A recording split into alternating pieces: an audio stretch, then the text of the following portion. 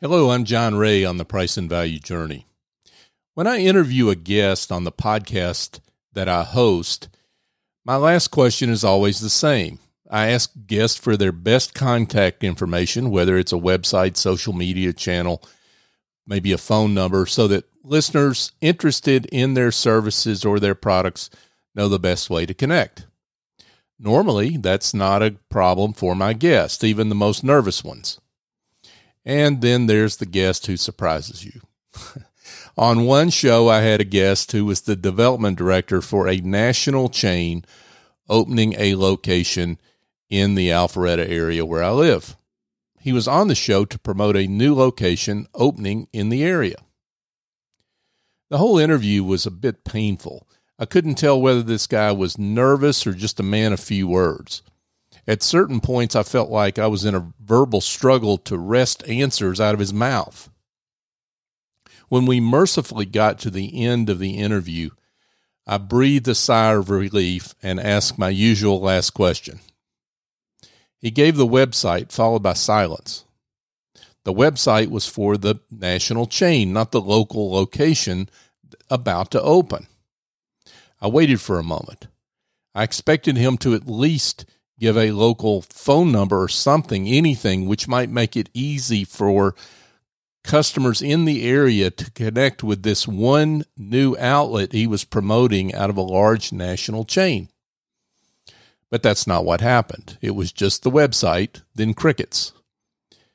Well, trying to help out and fill in what I thought was a significant void, I looked at my show notes and I said, and I see the phone number for those that would like to call is, and I gave the phone number.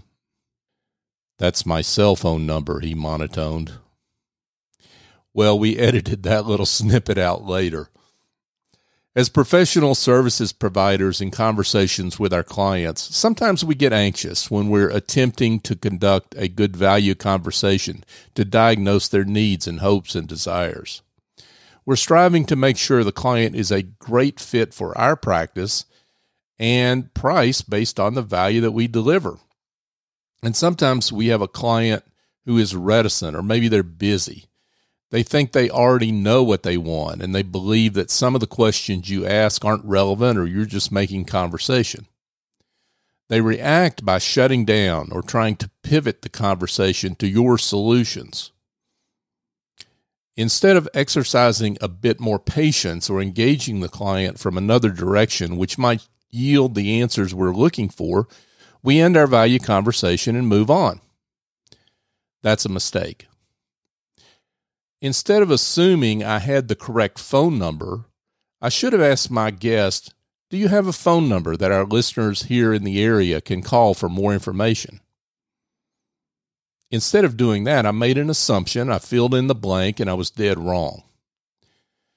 If you haven't had a deep enough value conversation with a client, later on when you're crafting options to put in a proposal, you'll make conjectures, some of which may be half right, some of which may be just flat out dead wrong. You'll end up proposing solutions which may not fit the needs of the client, and you might lose a great engagement. You also might end up with a client who's a bad fit for your practice. You might end up mispricing the engagement. There are a lot of bad things that can happen. So slow down and be patient. Always conduct a thorough value conversation. Don't fill in the blanks. I'm John Ray on the Price and Value Journey. If you go to pricevaluejourney.com, you can sign up to receive updates on my upcoming book that will be released in the summer of 2023. It's called The Price and Value Journey, Raising Your Confidence, Your Value, and Your Prices Using the Generosity Mindset Method. You can also find a link to the show archive of this series, and of course you can find the podcast on all the major podcast apps as well. If you'd like to connect with me directly, you can feel free to email me at john@johnray.co. Thank you for joining me.